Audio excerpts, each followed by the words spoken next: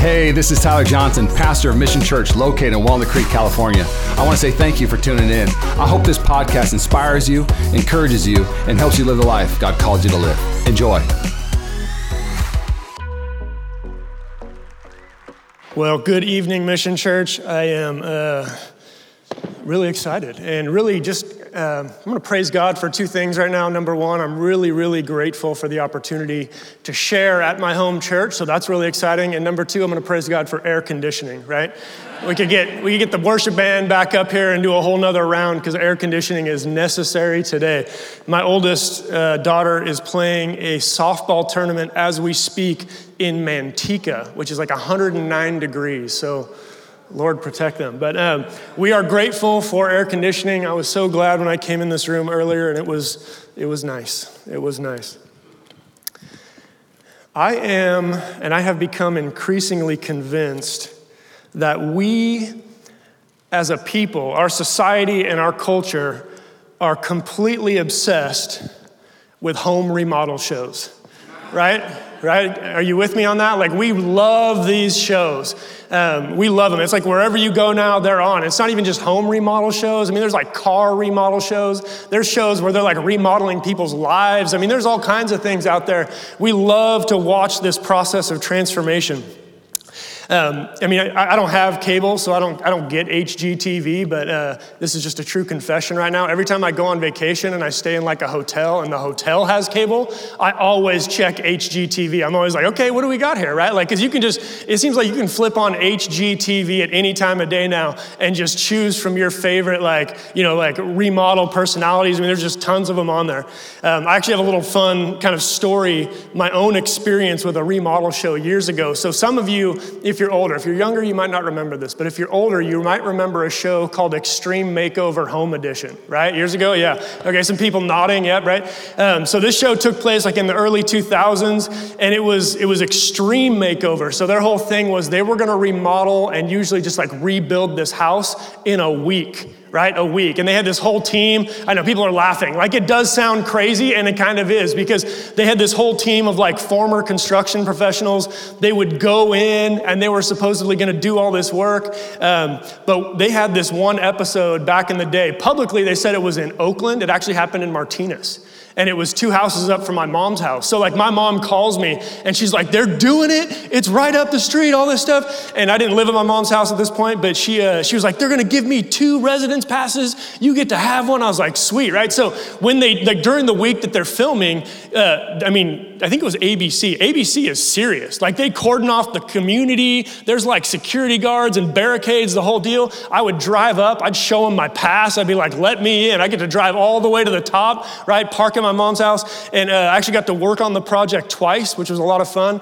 I'm not on the show. You can Google it. You can look at it on YouTube now, I think it is. I've watched it a couple times over the years, but I'm not on the show at all. So you just have to take my word for it.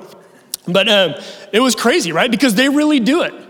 In a whole week, they really do it. They remodel this thing. And it comes out nice. And I think it's probably a good thing in us. I think there's something in us just loves to watch this process of transformation, right? Like, we love to watch something go from run down and beat to beautiful and purposeful and now with intention, right? Like, we love that thing. And we just can't seem to get enough of it. But as much as we love to watch transformation TV, sometimes I wonder if we're also aware of the transformation that God wants to do in our lives, right? Because let's be honest, like, we watch it on TV, we can turn it on, we can turn it off. But the reality is that God has a vision for our lives. And are we aware of that? Are we seeking that? Do we understand that?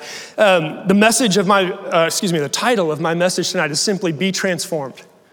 Be transformed. And we're going to look in and we're just going to camp out here tonight. So if you have your Bible with you, we're going to camp out in Romans chapter 12, verses 1 and 2. And I'm going to read that now. Paul, writing to the church in Rome, says, "Therefore, I urge you, brothers, in view of God's mercy, to offer your bodies as living sacrifices, holy and pleasing to God. This is your spiritual act of worship. Do not conform any longer to the pattern of this world, but be transformed by the renewing of your mind. Then you will be able to test and approve what God's will is, his good, pleasing, and perfect will. Let's pray. Father, we are grateful. So grateful for your word, so grateful for this time to be together, so grateful for your love for us, so grateful, Lord, that you invite us into a process where we can actually be transformed. God, I pray that blessing now, may we truly hear from you, may we truly hear from your word, may we understand something deeper about the kingdom tonight. In Jesus' name, amen. Now this text, it's crazy because this is a classic sort of Christian, like if you've been around church at all, you've probably read this text, you've probably studied this text, but it's crazy because this text is 1 inch wide, but it's a mile deep. I mean, it's crazy. There's a lot to these two short verses. And we're not gonna really scratch the bottom of this thing tonight, but what we are gonna do is we're gonna unpack a little bit of what I believe is important for us to understand about the process of transformation that Paul is trying to spell out for us in the New Testament. And so we're gonna talk about three things. We're gonna talk about the invitation to be transformed. We're gonna talk about the reason to be transformed. And we're gonna talk about the results of being transformed. And the invitation starts with this, right? There's these three phrases, these three sentences that are kind of in the heart of this text. And we're gonna look at all three of them. And it starts with this. He says, we are to offer our bodies as living sacrifices. Some of this language is really interesting, right? Because offer our bodies. I mean, a lot of times when we think of our faith, we might not think primarily that we would start with an offering of our body. We might expect Paul to say something like offer your heart or offer your soul, but he says offer your bodies as living sacrifices. It's interesting because in the world of faith, both Christian faith and just like even other worldly religions, there is a temptation to kind of overlook the physical world. There's a temptation to think that the physical world is irrelevant to our spirituality, irrelevant to our faith, irrelevant to our connection with God. But the reality is that Scripture teaches over and over again that our physical presence in this world is part of our faith, right? We can't separate it. Sometimes we want to say, hey, I'll give God my heart and my soul, but I still want to be able to do whatever I want to do with my body. But the reality is that's not a biblical concept. It's not a New Testament concept. It's not what God ultimately calls us to. And so he starts with this idea of offer your bodies as a living sacrifice. And part of it is that there's a contrast in this text. So he says, offer your bodies, but then later on, as we're gonna read, he's gonna say, and you'll be transformed by the renewing of your mind. So there's this contrast, this picture being painted, something happening on the inside of us as we're renewed or transformed by the renewing of our mind, and then also our physical, sort of our interior and our exterior lives. And the idea here is that we give everything to God. That's the idea, right? What I think Paul is actually trying to communicate is that all of it gets given over to Christ, all of it. You don't keep any part back for yourself. Your body, your physical life, the exterior world, your relationships, your words, your actions, and your interior life. Your heart, your thoughts, your dreams, your emotions, all of it gets given over to Christ. And I really do honestly believe that this is important for our understanding of transformation. Because then Paul says, living sacrifices. This is interesting, right? So here's a fun little thing, right? If you have your Bible, you can just kind of take your thumb and put your thumb over the word living and then reread that sentence and it says something very different, right? Like if you take the word living out, it says offer your bodies as sacrifice. That's a very different religion. That's a very different faith. That's not what Paul is asking us to do, right? But he asks us to offer our bodies as living sacrifices. The context of sacrifice, I mean, in our world, we don't really know that much about sacrifice. Like in Paul's world, in the Jewish mind, they had a sacrificial system, right? So there's a system where animals are regularly being sacrificed. So they understood this language, I think, a little bit more clearly. We don't necessarily have the same context for it. But in a sacrifice, the implication is that something is being given up. Right? I mean, we can understand that at least, like something is being given up. And in the Jewish mind, something was losing its life. And let's be honest, there have been religions, probably not as many these days, but in the history of the world, there have been religions trying to seek out some connection with their creator who would even sacrifice people, as crazy as that is, right? And so this idea of something being given up, it's implicit, if not explicitly understood, that something was losing its life. And this is why I think Paul sneaks this very special word into the text, right? The word living is a key point here. The reality is there have been some people who, and this is just an amazing thing, but there have some people in the history of the church who have given their lives for their faith. They have literally been martyred for their faith. But this is not what Paul calls us to. This isn't even what God calls us to. The reality is that most of us will not die for our faith, but all of us are being asked to live for Jesus. All of us are. If you're in Christ, you're being asked to live for Jesus. And what I really believe Paul is saying in this whole thing is you take all of everything you are, inside and outside. You give everything that you are in your whole life as you live for Christ. That's what Paul is saying here. And again, I think this is important for the idea of transformation because I don't think you get transformation unless you get this idea. I don't think you get to experience being transformed by God's mercies unless you understand the reality that you also have to give him everything so that he can transform it. Right? A lot of times in our lives, we want to give God just a part of it. Like, God, let me just give you a little bit of this. Like, I'll give you my Sunday mornings, but Lord, I don't want to give you my Friday nights. Right? Like, I'll give you this, but I won't give you that. I'll join a small group, but do I have to love my neighbor also? Like, we don't want to give God everything. And the reality is that I think sometimes maybe the amount of transformation that we experience in our lives is somehow proportional to how much of our life we've actually given over to Jesus.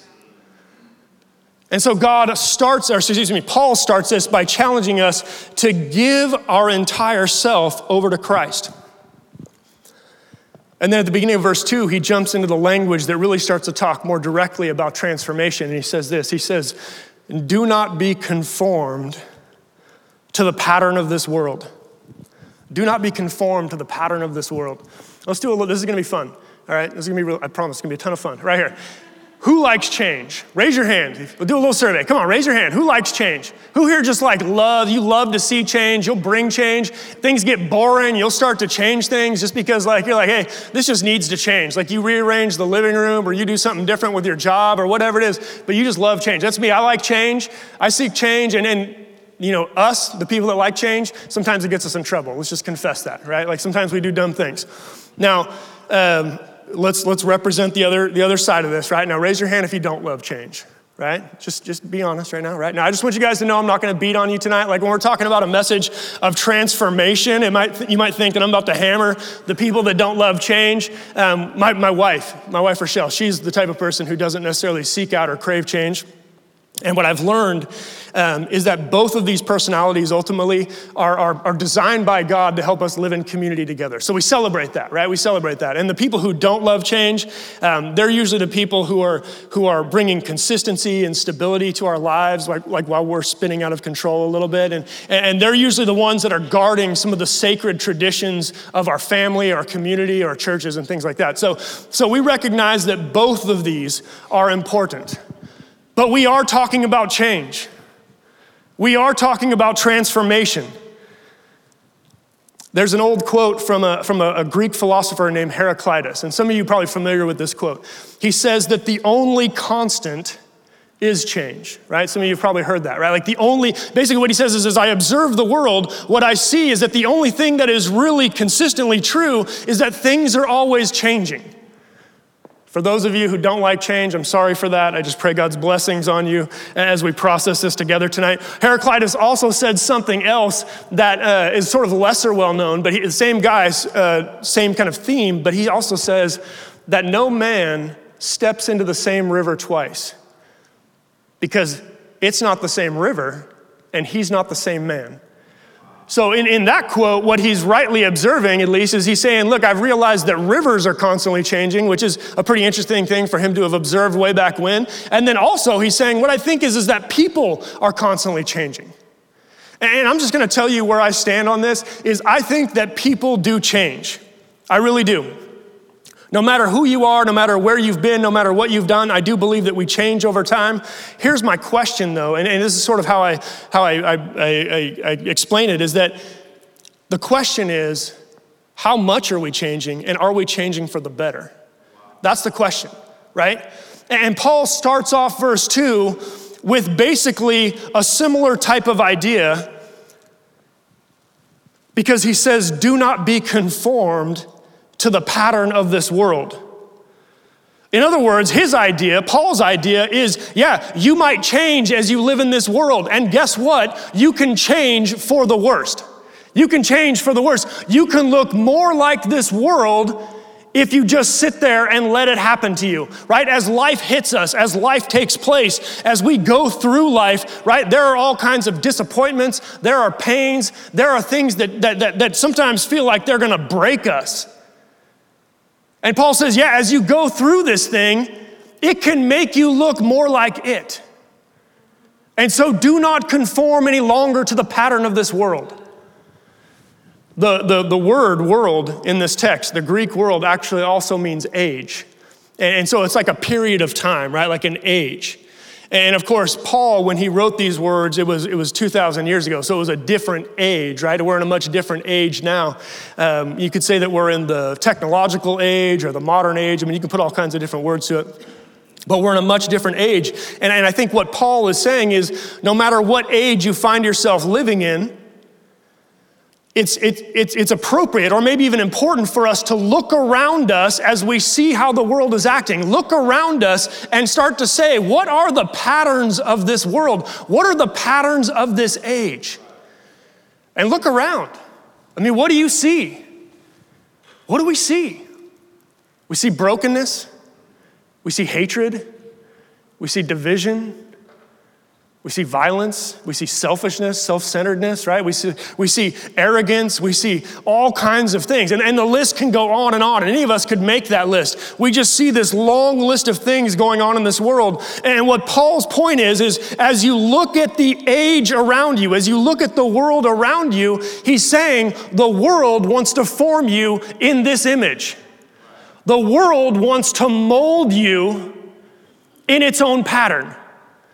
And so we have to then be wise. We have to then be mindful about what it is that's going on in the world. And as believers, start to say, okay, I'm not going to allow myself to be conformed to the pattern of this world.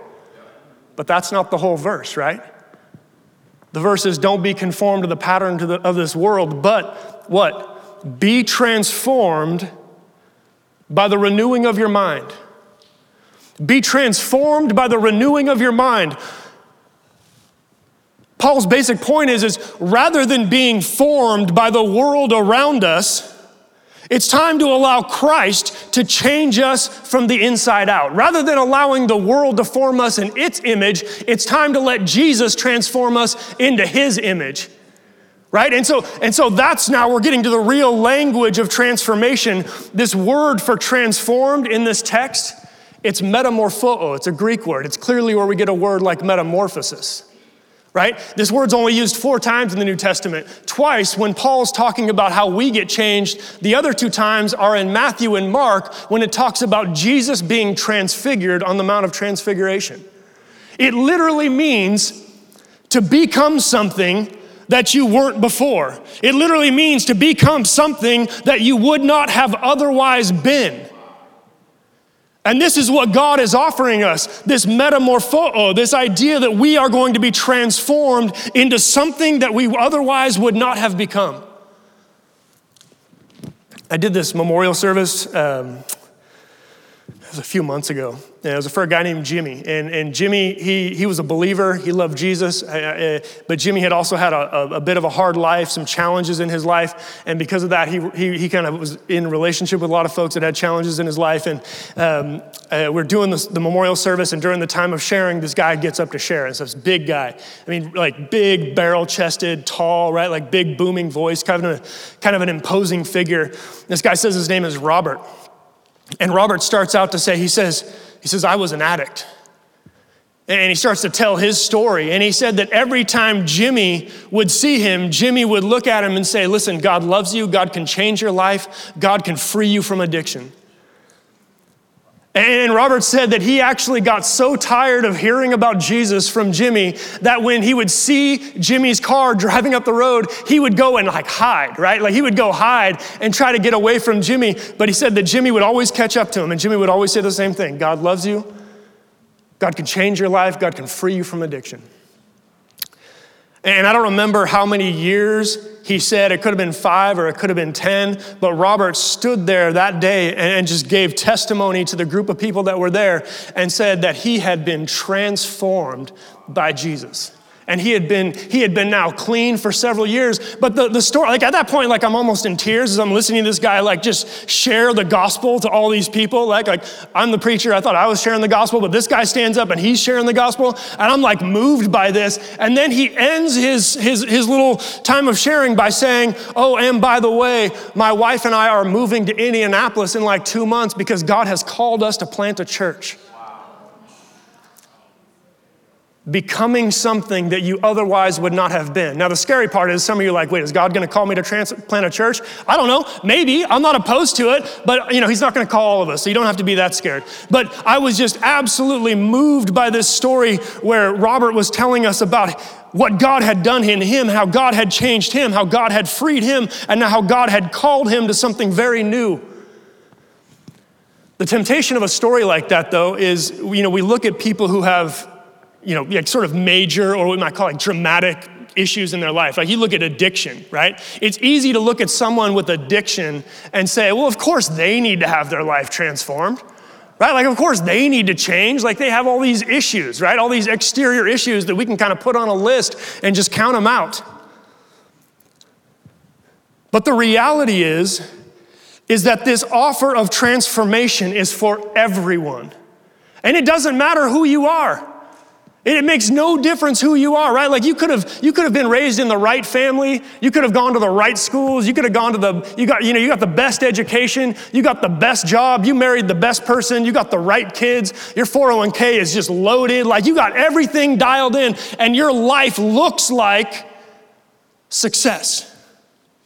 The temptation would be to think that somebody like that isn't also being invited to transformation. But the reality is that all have sinned and fallen short of the glory of God. When God looks down on humanity, he doesn't just say, oh yeah, it's those people that need transformation, but these folks over here, they're fine. That's not how God sees it. God sees the reality of our hearts. He sees the reality of our brokenness. He sees the need that we all have for healing and for hope. And he is offering that to everyone. I don't care how cleaned up your life is or how good it looks. The reality is that Christ is inviting us to be changed. Christ is inviting us to be changed. Metamorpho. It's a great word. Try to remember it. Martin Luther, who is more or less the father of the Protestant Reformation, he says this, no one is so good as they cannot become better. I don't care who you are. I don't care how long you've been walking with Jesus. I don't care how much stuff Jesus has already cleaned up in you. There is still work to be done. There is still transformation that can take place. There is still stuff that God can do in your heart, in your life, in your family, in your community. God is in the business of transformation. And we will be transformed by what, right? I mean, ultimately, it's a lot more than just what Paul says here. We're transformed by the Word. We're transformed by the Spirit. We're transformed by our engagement in the community of God. We're transformed on the mission of God. But Paul says very specifically in this text that we will be transformed by the renewing of our minds. You'll be transformed by the renewing of your mind. The reality is that if you sort of just juxtapose the unrenewed mind and the renewed mind, you'll see very clearly, and we can be objective about this, even though we're all very subjective to it, right? Like it affects all of us because we all struggle with this. But if we sort of take a step back and look at it more objectively, we can see that the unrenewed mind, the worldly mind or the fleshly mind is about one thing. It's about me. It's about myself. It's about selfishness, right? The unrenewed mind says it's all about me. The renewed mind says it's all about God and others, right? Loving God, loving neighbor. The unrenewed mind says, hey, it's all about how people see me. Like how do people see me? Do they think I'm like good looking, or do they think I'm smart, or do they think I'm successful? Like how does the world see me? And let's all just admit right now, we all struggle with that. That insecurity exists in all of us. But the renewed mind says, I don't really care as much about how people see me. I care whether or not people see Jesus in me, right? And then it's a whole different focus.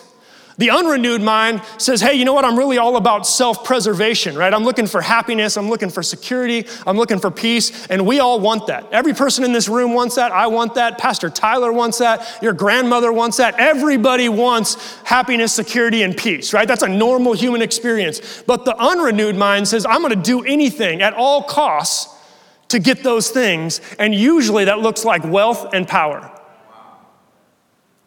The renewed mind says, look, I still want those things, but I recognize that they come from Christ. They come from Jesus. They come from God. God is the ultimate provider, the ultimate one who secures those things for me and secures me in those things. And then anything else I have in this world is just a blessing from him. Here's the thing. Here's the question. You can kind of remember this. Here's the question. The ultimate question in this text is this. Do I want to look more like the world, or do I want to look more like Jesus? That's the question. Do I want to look more like this world? I'll give you the answer. It's no. Or do I want to look more like Jesus?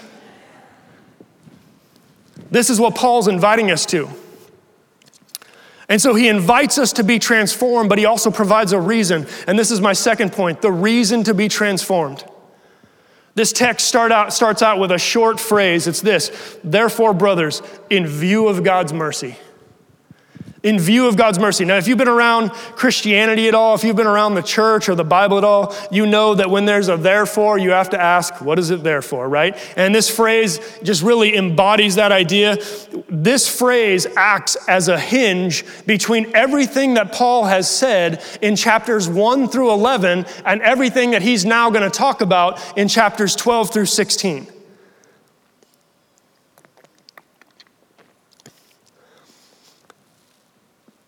And chapters 1 through 11 are about God's mercies. That's what it's about. I'm just going to summarize it for you right now. It's about God's mercies. If you haven't read Romans 1 through 11, hey, maybe that's something to do this week. And I'm serious about this. Go spend some time in chapters 1 through 11. If you're not doing anything in the Word right now, go spend some time in chapters 1 through 11 and really start to process what is the grace, what is the mercy, what is the salvation of God. Because Paul spends 11 chapters, and let me just tell you, that's plenty, unpacking this thing. Right? And you're going to read it and you're going to be like, I'm not really sure what he was talking about. And you're going to have to start over and go do the whole thing again. But read it until you understand it. Because when Paul starts chapter 12, he says, therefore, brothers, in view of God's mercy.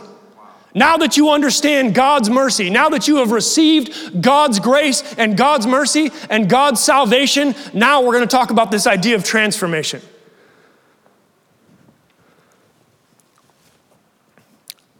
God's mercy is the reason. It is the why. It is the motivation for us to be transformed. And it's really important for me to point this out for one very particular and special reason. Because in this conversation about transformation, part of the temptation might to feel like God's just wagging his holy and divine finger at you and saying, you got to change your life, you got to get cleaned up, you got to do all this stuff. But the reality is that it could not be further from the truth. Now, I'm not saying that you might not have sin to confess and repent of, right? Like, we're not going to sugarcoat the gospel here. If there is something that's in your life that you need to deal with, certainly I want to make sure that you do that and consider that. But that's not, God's not coming down with condemnation. Paul's not coming down with judgment in this text. What he's saying is that the reality of your transformation depends not on your goodness or your badness, but on the mercies of God. That's what's going to happen here. And that's what you need to understand. See, Paul assumes that you've read chapters 1 through 11. Paul assumes that you didn't just pick it up in chapter 12 and start going. Paul assumes that you started at the beginning of the text and that you've read it all the way through and that you kind of get an idea of what he's trying to say here. He's assuming that you've read chapter 5, verse 8, which says this: God demonstrates his own love for us in this, that while we were still sinners, Christ died for us. That is one of my favorite verses in all of Scripture because of this. While we were still sinners, Christ dies for us. See, before I believed, I really honestly thought that I had to get myself cleaned up and then maybe God would love me. I had to fix myself and then maybe God would forgive me or show grace to me. I had to clean up all my bad behavior and all my foolishness, and I was a fool. I'm telling you right now, nobody in this room was a bigger fool than I was before Jesus. And I thought I had to fix all that, clean all that up, and then God would love me. But the reality of the gospel is this, is that while we were still sinners, Christ died for us. that God, in his mercy, in his divine sovereignty and grace, saw that we as a broken people had a problem called sin that we could not solve for ourselves. And he said, I'm going to send my son. Jesus is going to die. He's going to solve the problem. And then you get to receive this gift for free. That is what Paul is talking about in chapters 1 through 11. Paul assumes then that you've read chapter 8, verse 1. There is now no condemnation for those who are in Christ Jesus. How much? Is there a little bit of condemnation? No, there's not. There is no condemnation for those who are in Christ. Not even a little bit. You know where there's condemnation? In the world. Right? The world says if you don't do this or if you do that, we're going to condemn you, right? And condemnation as a social strategy is always meant to take power over another person, right? And so the world loves to condemn. And it's tempting to condemn because you feel powerful when you get the opportunity to condemn. But the reality is that the only one in the universe, the only one who has the true authority and the true objectivity to really condemn people is God himself. And he's the one who's saying, guess what? There is now no condemnation in Christ. Guess what? If you want to be free of condemnation, enter into this relationship where there is literally not even a little bit, there is literally no condemnation for those who are in Christ Jesus. So if you are in Jesus, guess what? You are not condemned.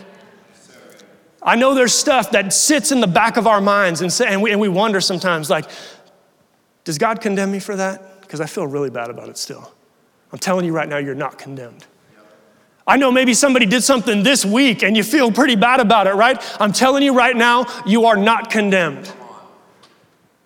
Because there is now no condemnation for those who are in Christ. So if you are in Christ, there is no condemnation. And if you're not in Christ, then here's the invitation, right? Like here's the opportunity. Let's get in Christ and let's receive this grace. Let's receive this promise. Let's receive the hope that God has offered us in Jesus and live a life that is free of condemnation. You see, God's salvation is always going to be the reason for our transformation. This is the motivation. This is the thing that we have to keep in view. This is what Paul is talking about.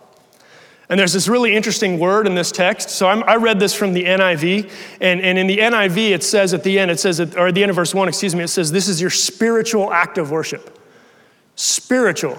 That word in the Greek is actually the word logikos, where we get our word logic. It's very fascinating, right? Because I don't think in our culture we would generally sort of like connect logic and spirituality. We might even be more tempted to connect like our emotions and our spirituality. But in the Greek mind, and I'm not going to bore you with this right now, but just so you know, in the Greek mind, there is a reason to connect the matters of the soul and the matters of logic. And what I truly believe why Paul is putting this here is he's saying, in view of God's mercy. In other words, now that you have seen and tasted and understood the reality of God's grace, the only logical next step, the most reasonable thing you can do is to completely give yourself over to him. Offer your bodies as living sacrifices and then receive the transformation that he has promised you.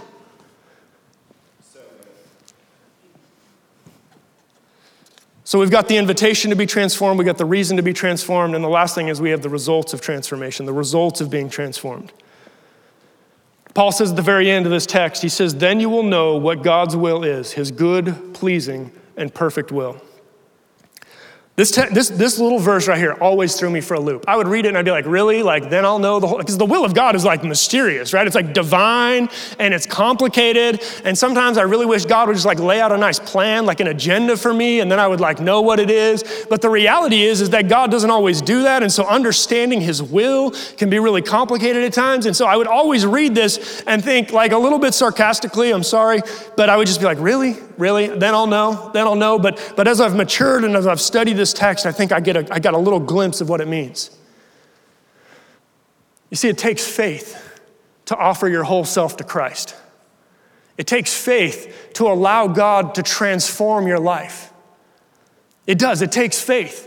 Because when we start to think about this thing, we say, really, we're gonna give God our whole life and we're gonna let him change us into something that we might not have otherwise been. That's a little scary, right? Like, because implicitly we're gonna start to ask, well, what if I don't like what God's gonna do with my life, right? Like, what if he's gonna do something with me that I wasn't, what if he's gonna send me to Indianapolis to plant a church or whatever, right? Like I don't know if I wanna do all that. And so it takes a little bit of faith, actually strike that, it probably takes a lot of faith for us to say, okay, God, I'm gonna trust you with this whole thing.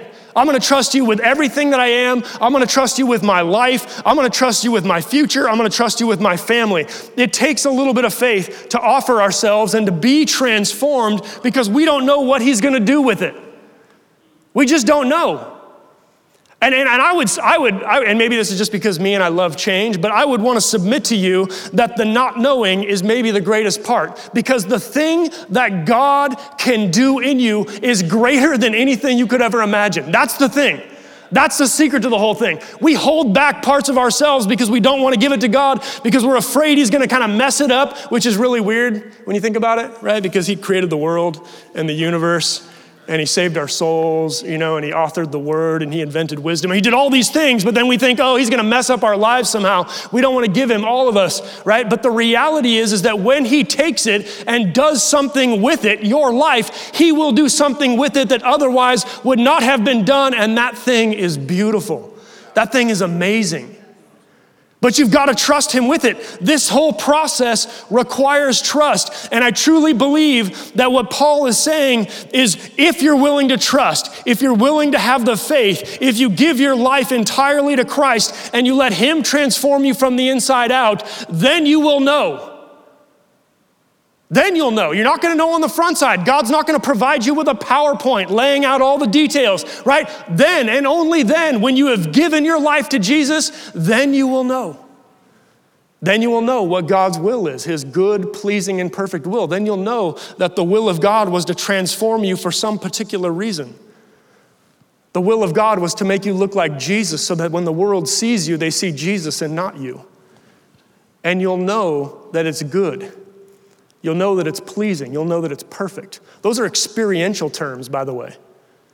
You'll know that it's pleasing, perfect, good. You'll see that and you'll see it clearly. But only if we allow Jesus to take our whole lives, and only if we let him transform us.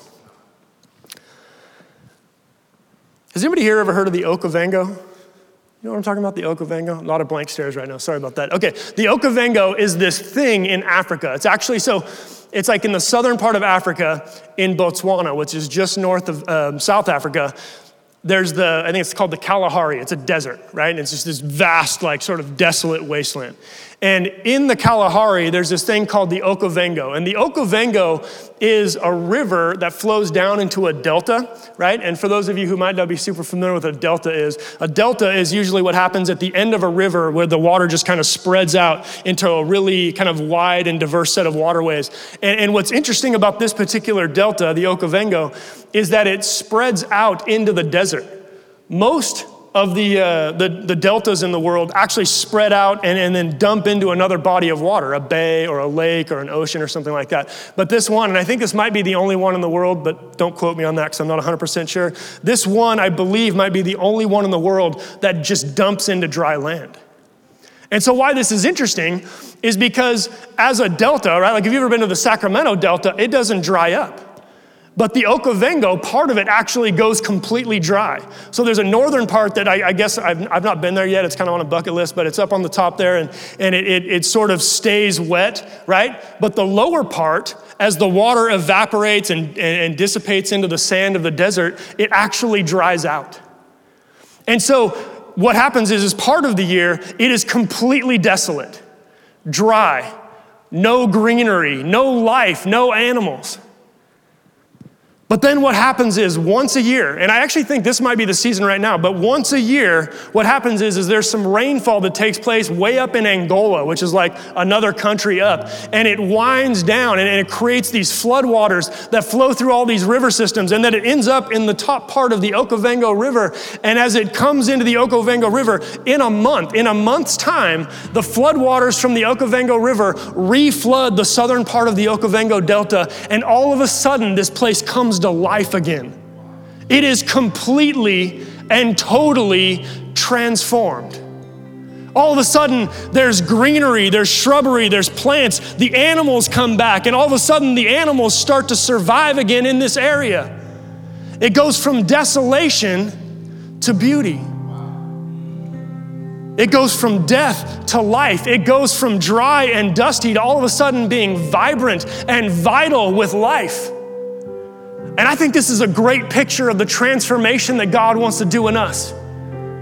We can get spiritually dry. We can get spiritually depressed. We can get hopeless. We can get broken by this world. And what Christ is offering is a complete and total transformation. He's offering to take you from desolation to hope. He's offering to take you from death to life. And that's the transformation that Paul continuously talks about throughout the New Testament. And it's the transformation that he's walking us through in Romans chapter 12, verses 1 and 2. And so this is my prayer for us, Mission Church. This is my prayer for us as a community. And when I was preparing this text, I almost felt like maybe I was preaching to the choir a little bit, because I know Pastor Tyler preaches this idea of transformation. It's one of the things that I was first attracted to about his leadership and his ministry. So I know that we hear this. I believe that we believe this, but it's one of the things that I believe is so central and integral to what it means to walk with Jesus. I'm going to ask that we bow our heads right now. Bow our heads and close our eyes. And we talked tonight about the gospel. We talked about the mercies of God. And if you're here tonight and you have not received the mercy of God, you have not received the grace and the gift of God's salvation, I just want to allow you to have that opportunity right now. Go ahead and you can look at me and raise your hand to receive Jesus, whether it's for the first time or the 10th time. Amen. Amen. I'm going to pray for us. Father, we are so grateful.